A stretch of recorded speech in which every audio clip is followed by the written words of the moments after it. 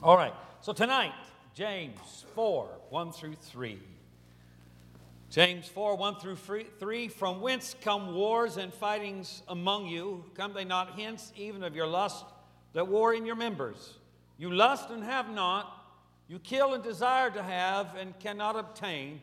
You fight and war, and yet you have not because you ask not. You ask and receive not because you ask amiss, that you may consume it upon your lust. Lord, we pray right now for the word of the Lord, and I pray, God, that you would give me the ability to speak it, Lord, even as you've laid it on my heart today. In Jesus' name, bless the church in the name of the Lord. Amen. Everybody say, in Jesus' name.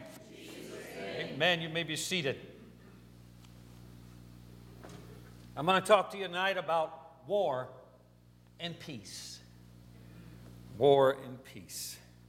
And speaking of war, it would appear we're frighteningly near a very dangerous war, such as when President Kennedy confronted the Soviets in what history now calls the Cuban Missile Crisis, 13 knuckle-biting days in October of 1962. Today, President Trump, in response to North Korea threatening to attack U.S. territories, promised fire and fury like the world has never seen, and spoke of U.S. nuclear superiority, the superiority of our nuclear arsenal. These are the words that no one ever wanted to hear spoken by a leader or anyone who had the ability to push that red panic button. So it is very alarming, and people are alarmed. We know that North Korea has intercontinental ballistic missiles now capable of striking any city in the U.S. And what is not known for sure is whether or not they have miniaturized nuclear warheads capable of being fitted to those missiles. But North Korea is still at war with South Korea and still at war with the United States. The Korean War of 1948 through 1952 is still on. It's an ongoing war. There never was a peace treaty. There have been repeated negotiations over the years, but no peace deal has ever been signed. Technically, we are still at war, and for this reason, one of the highest U.S. military presences anywhere in the world is located in South Korea. And so, this would not start a war if anything happens now. It wouldn't start a war. It would continue the war that had already been started and perhaps would lead to its final and horrific finish. But North Korea is not alone in this world to be regarded as a rogue nation. There are others who are working overtime to obtain nuclear capability, and they're being dealt with by the rest of the world, even as North Korea has been dealt with in time, which is to kick the can down the road and let somebody else deal with it later on. Sooner or later, one of these nuclear candles will ignite, and when it does, world, watch out. A total nuclear conflict could indeed fulfill the descriptions of the prophecies of worldwide devastation described in the book of Revelation. We are living, I believe, really living at the end of days, the last days. I believe the coming of the Lord is imminent. I believe that this world cannot escape some type of major catastrophic event, whether it be climate, whether it be man-induced, whether it be the result of war. This world is on the brink. It is a powder keg ready to explode, and it must happen. Humans have not changed in all of human history, and all we have to do is go back in human history and we see what has been played out before is about to be played out again. When 2 or 3 generations are removed from such great catastrophes as World War I and World War II, we tend to forget the horror of such conflicts. And there are rogue nations and rogue leaders ready to go to war to prove a point. War is a terrible and a deadly thing, but oftentimes it is a necessity, an inescapable necessity of the human condition. We know what the Bible says. We have the providence of the Word of God to arm us efficiently. We are, to our generation, what Noah was to his. Noah, the man of God, who had the plan of God, who knew the destiny of the world, who was preparing for the future catastrophe that God promised would come. Noah, whose operation was based only on faith that he had indeed heard from God, that God was indeed real, and that God was indeed serious about it. Yet there was something about it that was enough to motivate him to spend 120 years and build the world's largest ship up until modern days should come. He did all of that, and it turned out that God did indeed send a flood. Our Bible is not the only and sole reference to the Noahic flood, because there are Babylonian cuneiform tablets that long ago, thousands and thousands of years ago, write about and speak about a flood in the same terms that our Bible speaks about Noah and his flood. So we know that in human history there is the knowledge of such an event. Noah didn't know it was going to happen until it did happen, but he had the information he needed to prepare himself, as do we. So we are, to our generation, what Noah was to his. And Noah spent his time building and preparing, but also warning. And it becomes us to do the same. It becomes us not to fall asleep just because it is an hour before midnight, but to stay awake and to watch and to be prepared. And I think that we have the Holy Spirit. I think that the Holy Spirit should be strong enough in us to give us glimmerings, quiverings, prophetical urges of the things that we need to prepare for. I think we can get close enough to God that we can get a sense of things and know that the time is near. I'm sure that when Noah was nailing the last peg into the ark and painting the last bit of pitch on it and putting the last bit of provender in it, that he knew that the end must now be near. It must almost be time. And the day came, and God called him into the ark. I almost feel like that we are called into the ark, as Noah was, waiting out those 7 days before the water did come. Those were 7 days of uncertainty, 7 days of 120 years of preparation, and now sitting here and nothing is happening. Why isn't something happening? But when God was ready and the time was right, it happened. We could say that those 7 days was the last chance for people to do something about getting saved, but they didn't take it. And I think God is giving the church its last chance to spread the word and to ingather the harvest. I think God is giving backsliders their last chance to come back to the Lord. Amen, and to get right with God. Aren't you glad you're in the church today? We're in the church waiting for the flood. We're waiting for it to happen, and it's going to happen. But my message is not about prophecy, but it's something that reaches far deeper. And the title of my sermon is War and Peace, and that brings to mind a piece of great literature that was written in the 1800s by a Russian named Leo Tolstoy, who wrote a 7-volume story of 5 families in Russia that were affected by the Napoleonic Wars when Napoleon invaded Russia and the things that happened to them. His famous book entitled War and Peace. And what it was is regarded as a central work of world literature and one of his finest literary achievements. And it chronicles the history of the French invasion of Russia and the impact of the Napoleonic era on Tsarist society through the stories of 5 Russian aristocratic families. And the War and Peace, Tolstoy said that his book War and Peace is not a novel, even less is it a poem, and still less a historical chronicle. Large sections of it, especially the later chapters, are philosophical discussions rather than narrative. And Tolstoy also said that the best Russian literature does not conform to standards and hence hesitated to call War and Peace a novel.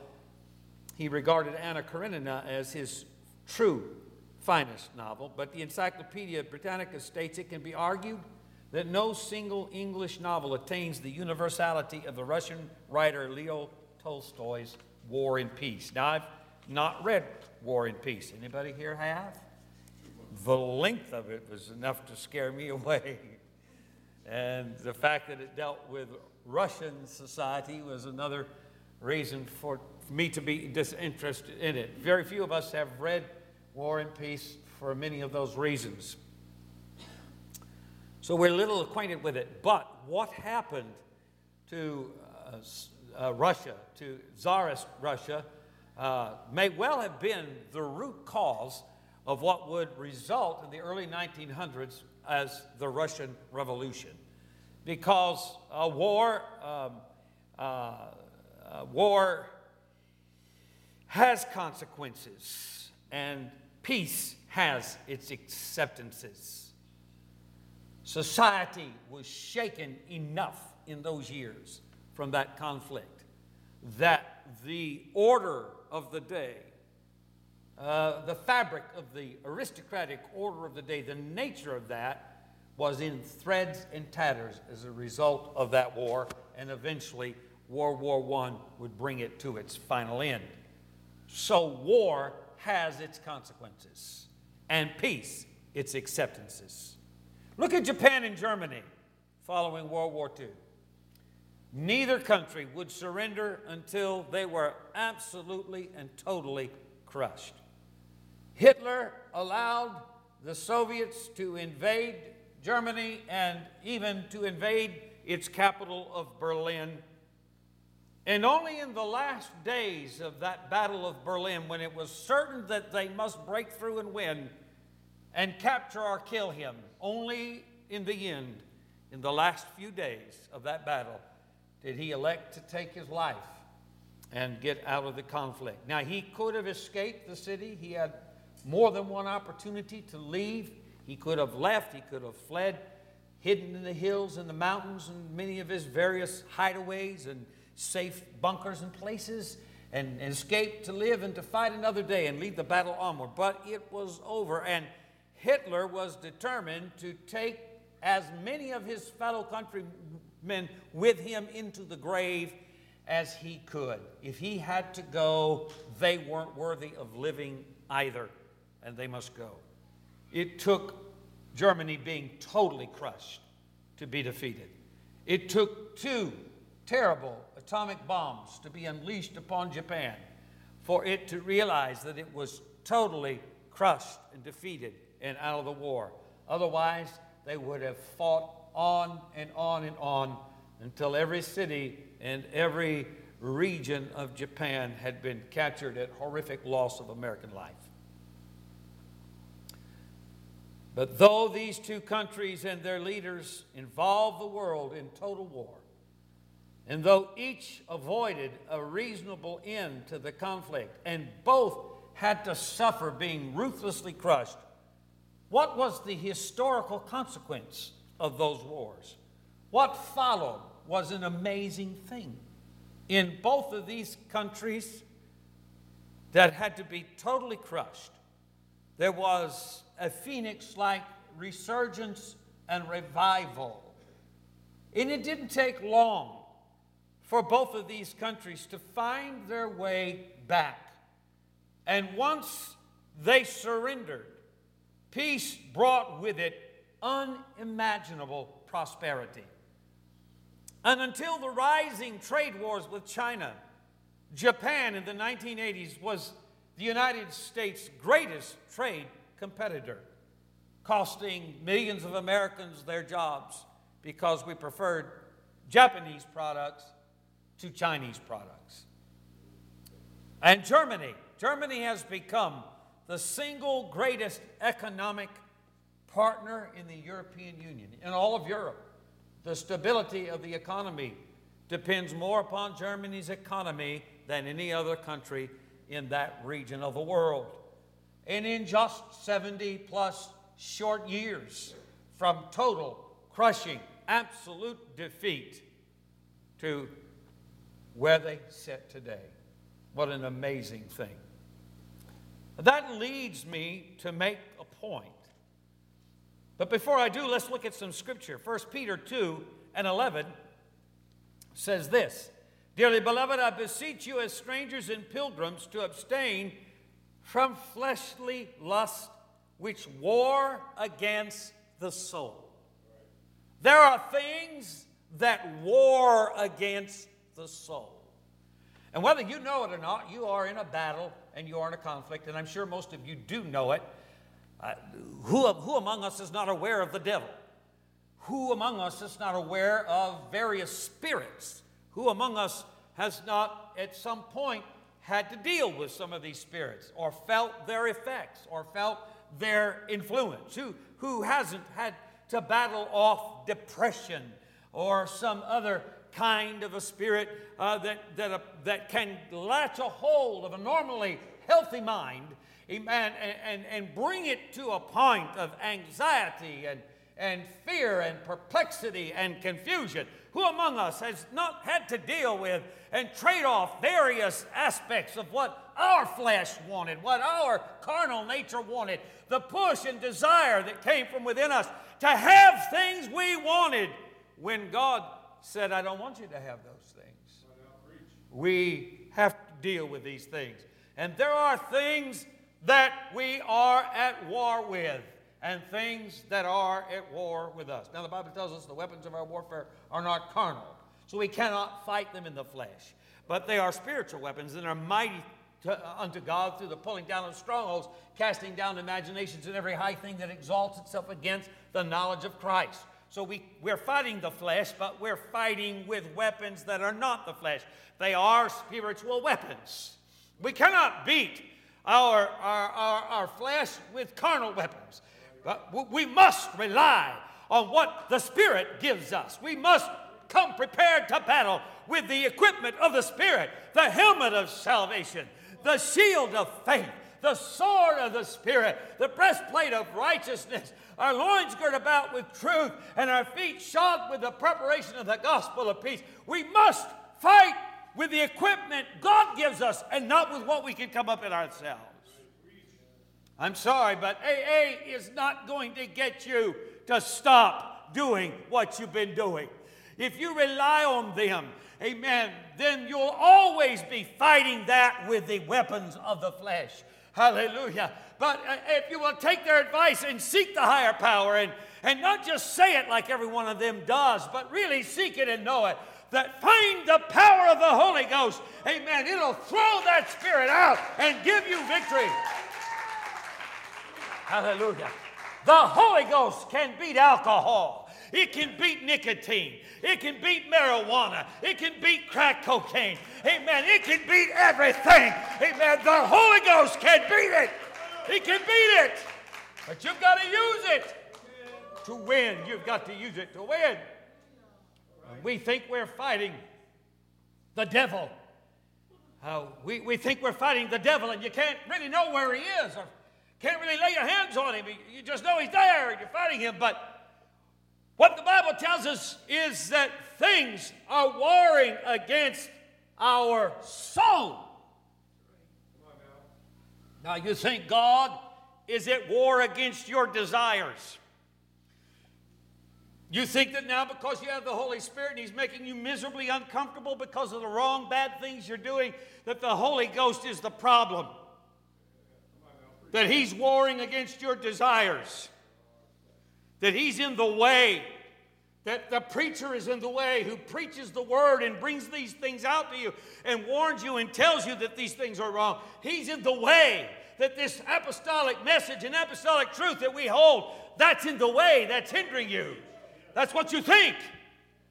And if you could get the devil and fight him, you'd get your mind off what the real action is. But the real action is there are things that are coming from somewhere. Amen. And it ain't the devil it's coming from. But what it's fighting, it's warring against our soul. Our soul. Hallelujah. James, the 4th chapter. From whence come wars and fightings among you? Come they not hence even of your lust that war in your members? You lust and have not. You kill and desire to have and cannot obtain. You fight and war, and yet you have not because you ask not. You ask and you receive not because you ask amiss, that you may consume it upon your lust. Ye adulterers and adulteresses, know ye not that the friendship of the world is enmity with God?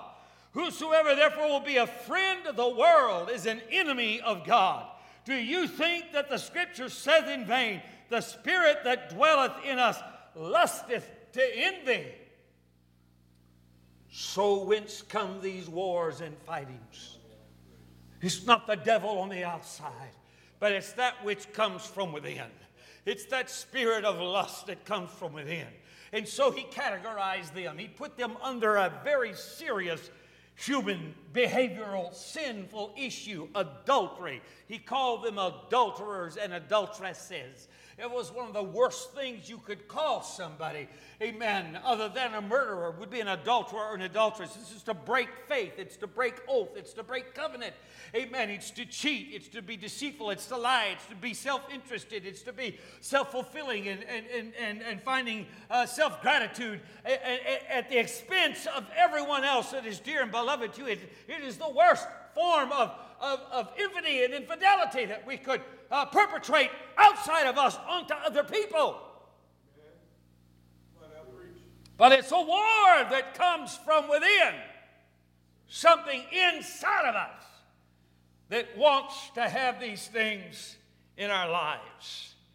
Go back to 1 Peter, the 4th chapter, and verse 3 says, For the time past of our life may suffice us to have wrought the will of the Gentiles, when we walked in lasciviousness, lust, excess of wine, revelings, banquetings, and abominable idolatries, wherein they think it strange that you run not with them to the same excess of riot, speaking evil of you. Your companions, your friends, your associates, your homeboys that you hung out with back in the day, amen, they're still waiting for you with all of their drugs, with all of their alcohol, with all of their immorality, with all of their dirty jokes, with all of their filthy mind, with all of their rotten ways. They're still waiting for you, and they want to do nothing but party, party, party. And when you introduce chemicals in your body that lower your resistance and destroy your ability to make good, safe, conservative judgments, you do that so that you can enter into party without the consequences of guilt. That is the whole reason for it. It is the soap that greases the ways of the slippery slope of sin. And so, when we abstain from these things and avoid these people, places and things of temptation, those that knew us before think it strange that we don't run with them to the same excessive riot. Everyone's doing it. Why don't you do it? But these are the things for the time past of our life. For the time past, we did the will and the work of the Gentiles. Walking in lasciviousness, that's lustful behavior, sinfully, sexually lustful behavior, and lust, and drunkenness, and revelings, and banquetings, and abominable idolatries. All of this and so much more that the Bible names as sin. Things that war against the soul. What lies behind our motivations in life? What is it that is behind our motivations to behave in ways that displease the Lord? What is it? What motivates our covetousness, our materialism? What motivates our greed? What motivates our desire for power? What gives us the right to be proud? Why are we driven to things that lift our pride? What is behind the conceits of pleasure? For the pleasures of sin are for a season, then they fade away. And when I say pleasure, that embraces many things. We could list and name many kinds of sins that have at the basis the pursuit of hedonism and pleasure. What is driving or motivating that? If you're struggling in any of these areas, you need to ask yourself, what is the motivation here? Why do I want to do this thing? What is it about this that makes me desire this or want to do it? For most of the times we are led like a ring or a hook in the nose, amen, by the lust to do these things without thinking about what's driving it or what is behind it. What comes along with deceit, with disloyalty, with ingratitude, with self-indulgence, and with general sins of self-interest, selfishness? What motivates us? Something is driving us to do these things. What is it? If we could figure that out, if we could get to that point, amen, we could stop that thing from happening. But we're just being led around. You know, I just want it. I want it. I want it. We don't even bother to stop and think why we want it, but there's the emotion there, and there is the desire there, and then we just don't really think. We just do. We do. And when we did, we done something that leaves an effect. Now, for the Baptists and the Presbyterians and the Methodists, the Anglicans, the Lutherans and the Catholics and all the rest of them that don't have the Holy Ghost, there is little, if any, consequence. No understanding of any of this thing. This message of grace, grace, grace, so liberally embraced by evangelicals, it becomes meaningless because there is no motivation for grace to begin with. There is no real guilt. No real guilt. But we who have the Holy Spirit are in a position where our consciousness is highly directed. When we become self-conscious, we become a human soul. Our humanity, our soulish nature is based upon our self-awareness, our self-consciousness. One of the most frightening things about human behavior is psychopathy. We can't understand why someone could brutally murder someone and feel no guilt or no remorse over it. There's something wrong in that person's self-awareness. Their consciousness level is not working correctly. And in some cases, some of these crimes are so horrific that are committed by people, and we lock them up in an insane asylum where we medicate them and we reason judgment based upon other criteria, because we reason that no normal, conscious, self-aware person could deliberate in such a manner as that. So there has to be something wrong with that person's brain chemistry. There's something off somewhere. What I'm talking to you about is your soul. I'm talking about your self-awareness, your consciousness level. And what happens with the Holy Spirit is it rekindles, it reawakens that consciousness, that self-awareness, that first came alive in us when we came of age, that God gave us, amen, that He put into humanity to differentiate us from every other one of His creatures, amen, and to make us something unique and special. Because if we were not consciously self-aware, we would not believe in a God or a higher power or a creator or laws or anything. We would only be motivated just to be an animal and live like an animal. But because we are self-aware and conscious, we have a soul.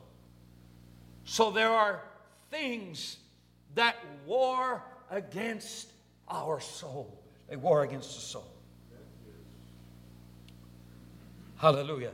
Going back to James 4 through 10.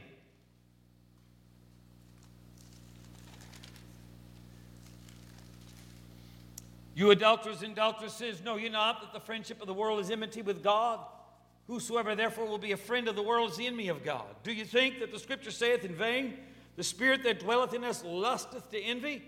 But He giveth more grace. Wherefore He saith, God resisteth the proud, but giveth grace to the humble. Submit yourselves therefore to God. Resist the devil, and he will flee from you. Draw nigh to God, and He will draw nigh to you. Cleanse your hands, you sinners, and purify your hearts, you double-minded. Be afflicted and mourn and weep. Let your laughter be turned into mourning, and your joy into heaviness, and humble yourselves in the sight of the Lord, and He shall lift you up. There is an antidote for the things that war against our soul. There is a reasoned approach to live life to its fullest.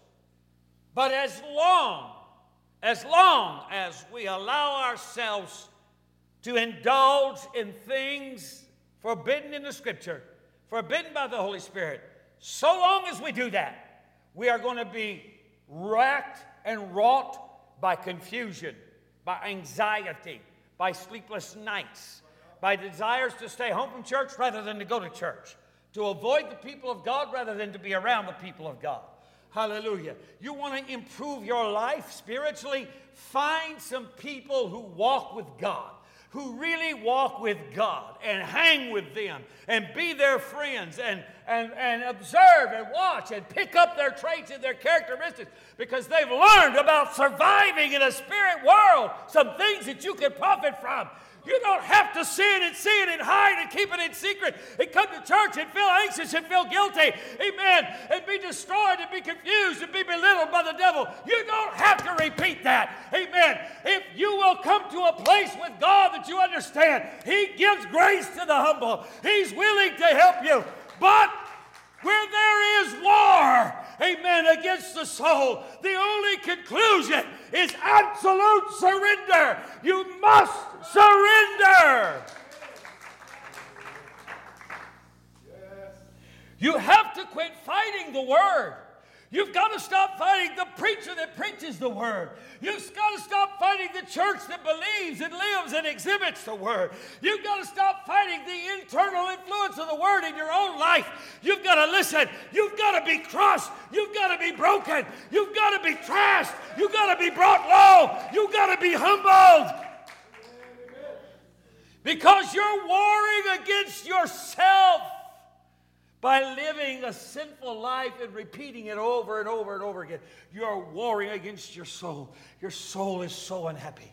It is so unhappy. And you can do this so long and get so confused that you forget what it felt like to be free in the first place. And you can think that this way you're feeling is just a natural result, and after all, the church is not really giving me much. It's not helping me much. It's not doing much for me, and I might as well just go back to the world and live it up. I ain't having fun here.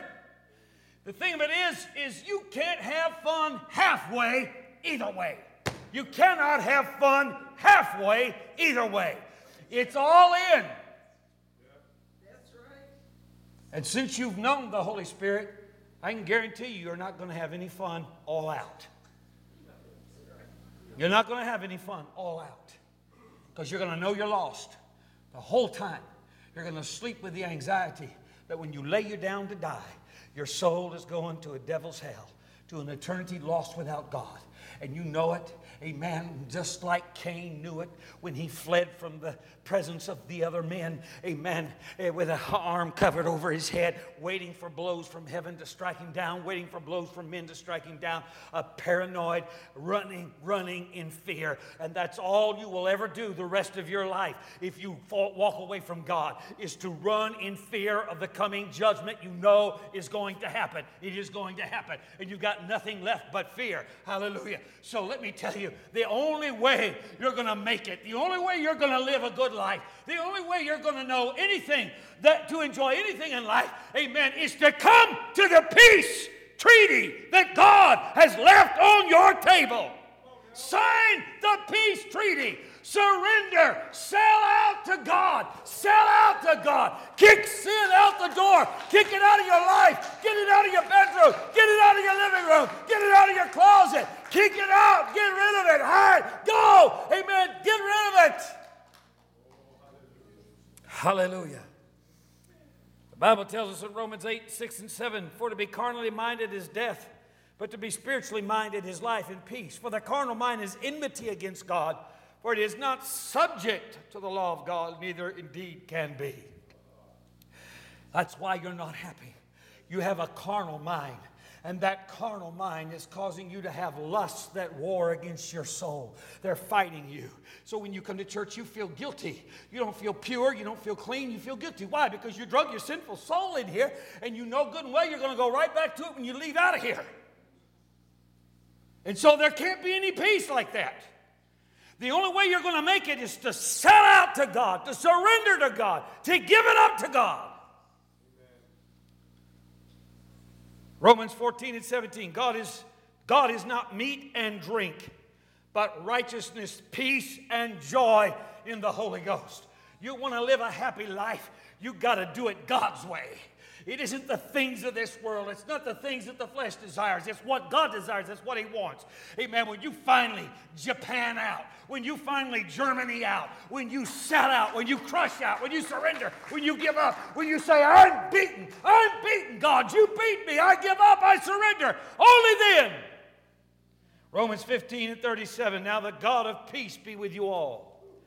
Romans 16 and 20, and the God of peace shall bruise Satan under your feet shortly. Hallelujah.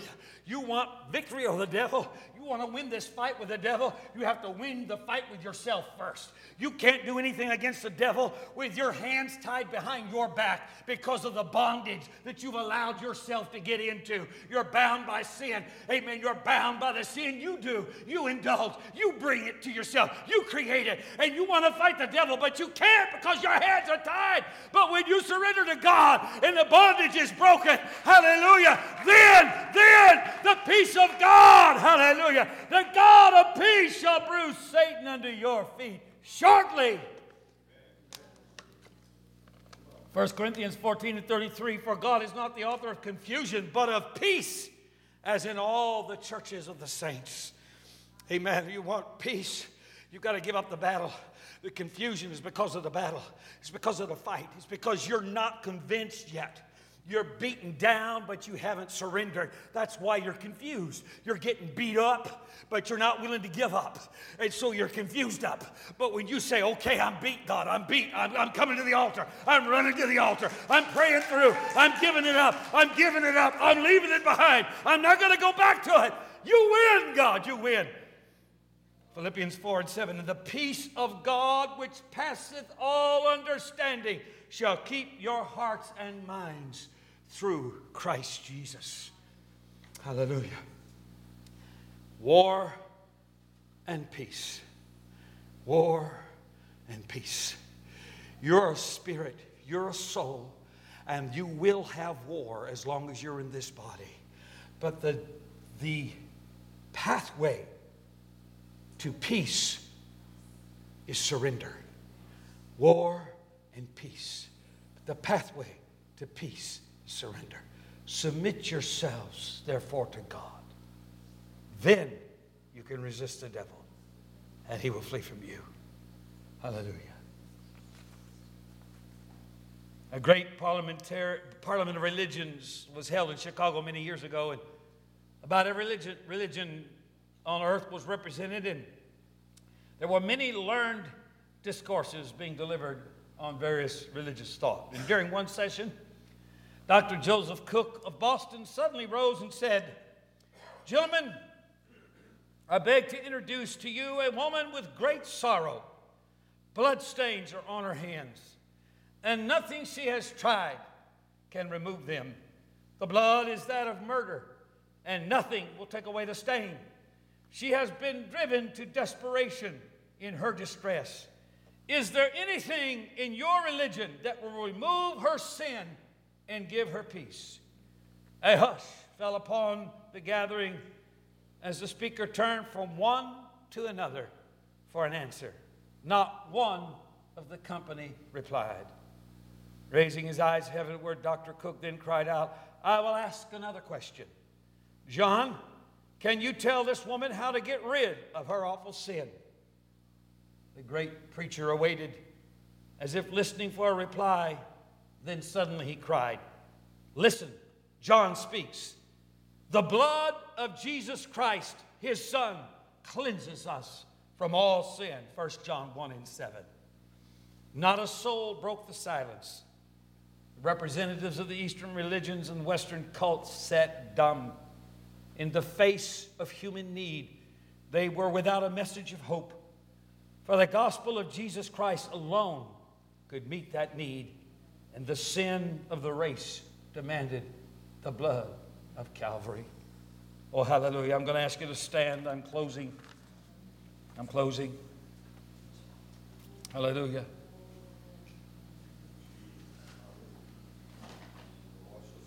Lately, I've been praying. I felt so impressed to pray the blood of Jesus. I plead the blood of Jesus. I just feel it coming out of me. Just the need. The blood of Jesus. The blood of Jesus cover me. The blood of Jesus cover the church. The blood of Jesus cover cancer. The blood of Jesus cover sickness. The blood. And I think and I remember my mother. My mother in times of dire need and great stress would pray, "I plead the blood. I plead the blood." I could hear her in my mind praying, "I plead the blood. I plead the blood of Jesus." Hallelujah! There's a story about years ago, a man attending the deathbed of an old minister down in Alabama. And the old man had been a great preacher for over 50 years. And this man said, "I saw his son, which was also a minister, kneel by his father's bed. 'Father,' he said, 'you've preached for 50 years and have done more good than any man I know.' The old man, with a feeble but distinct voice, said, 'Don't tell me about that, son. Tell me about the blood of Jesus. Nothing but the blood of Jesus for a dying man.' If a man who had preached for 50 years and who lived a pure and straight life in his dying hour had to rely upon the blood of Jesus, don't you ever think there's any hope for you aside from the atoning blood of Jesus? For what can wash away my sin? Nothing but the blood of Jesus. What can make me whole again? Nothing but the blood. I need the blood of Jesus. Hallelujah. I'm going to open the altar tonight. Amen. I'm going to open the altar and be an altar call tonight. Amen. If you want to come and pray and plead the blood, hallelujah, amen, against the things that war against your soul, the things that are hurting your soul and robbing you of peace, amen, come before the Lord and cry out to Jesus. Oh, the blood, cover me by the blood of the Lamb. I need the blood. Minister to me your grace and your mercy. Save me by the blood. I plead the blood of Jesus.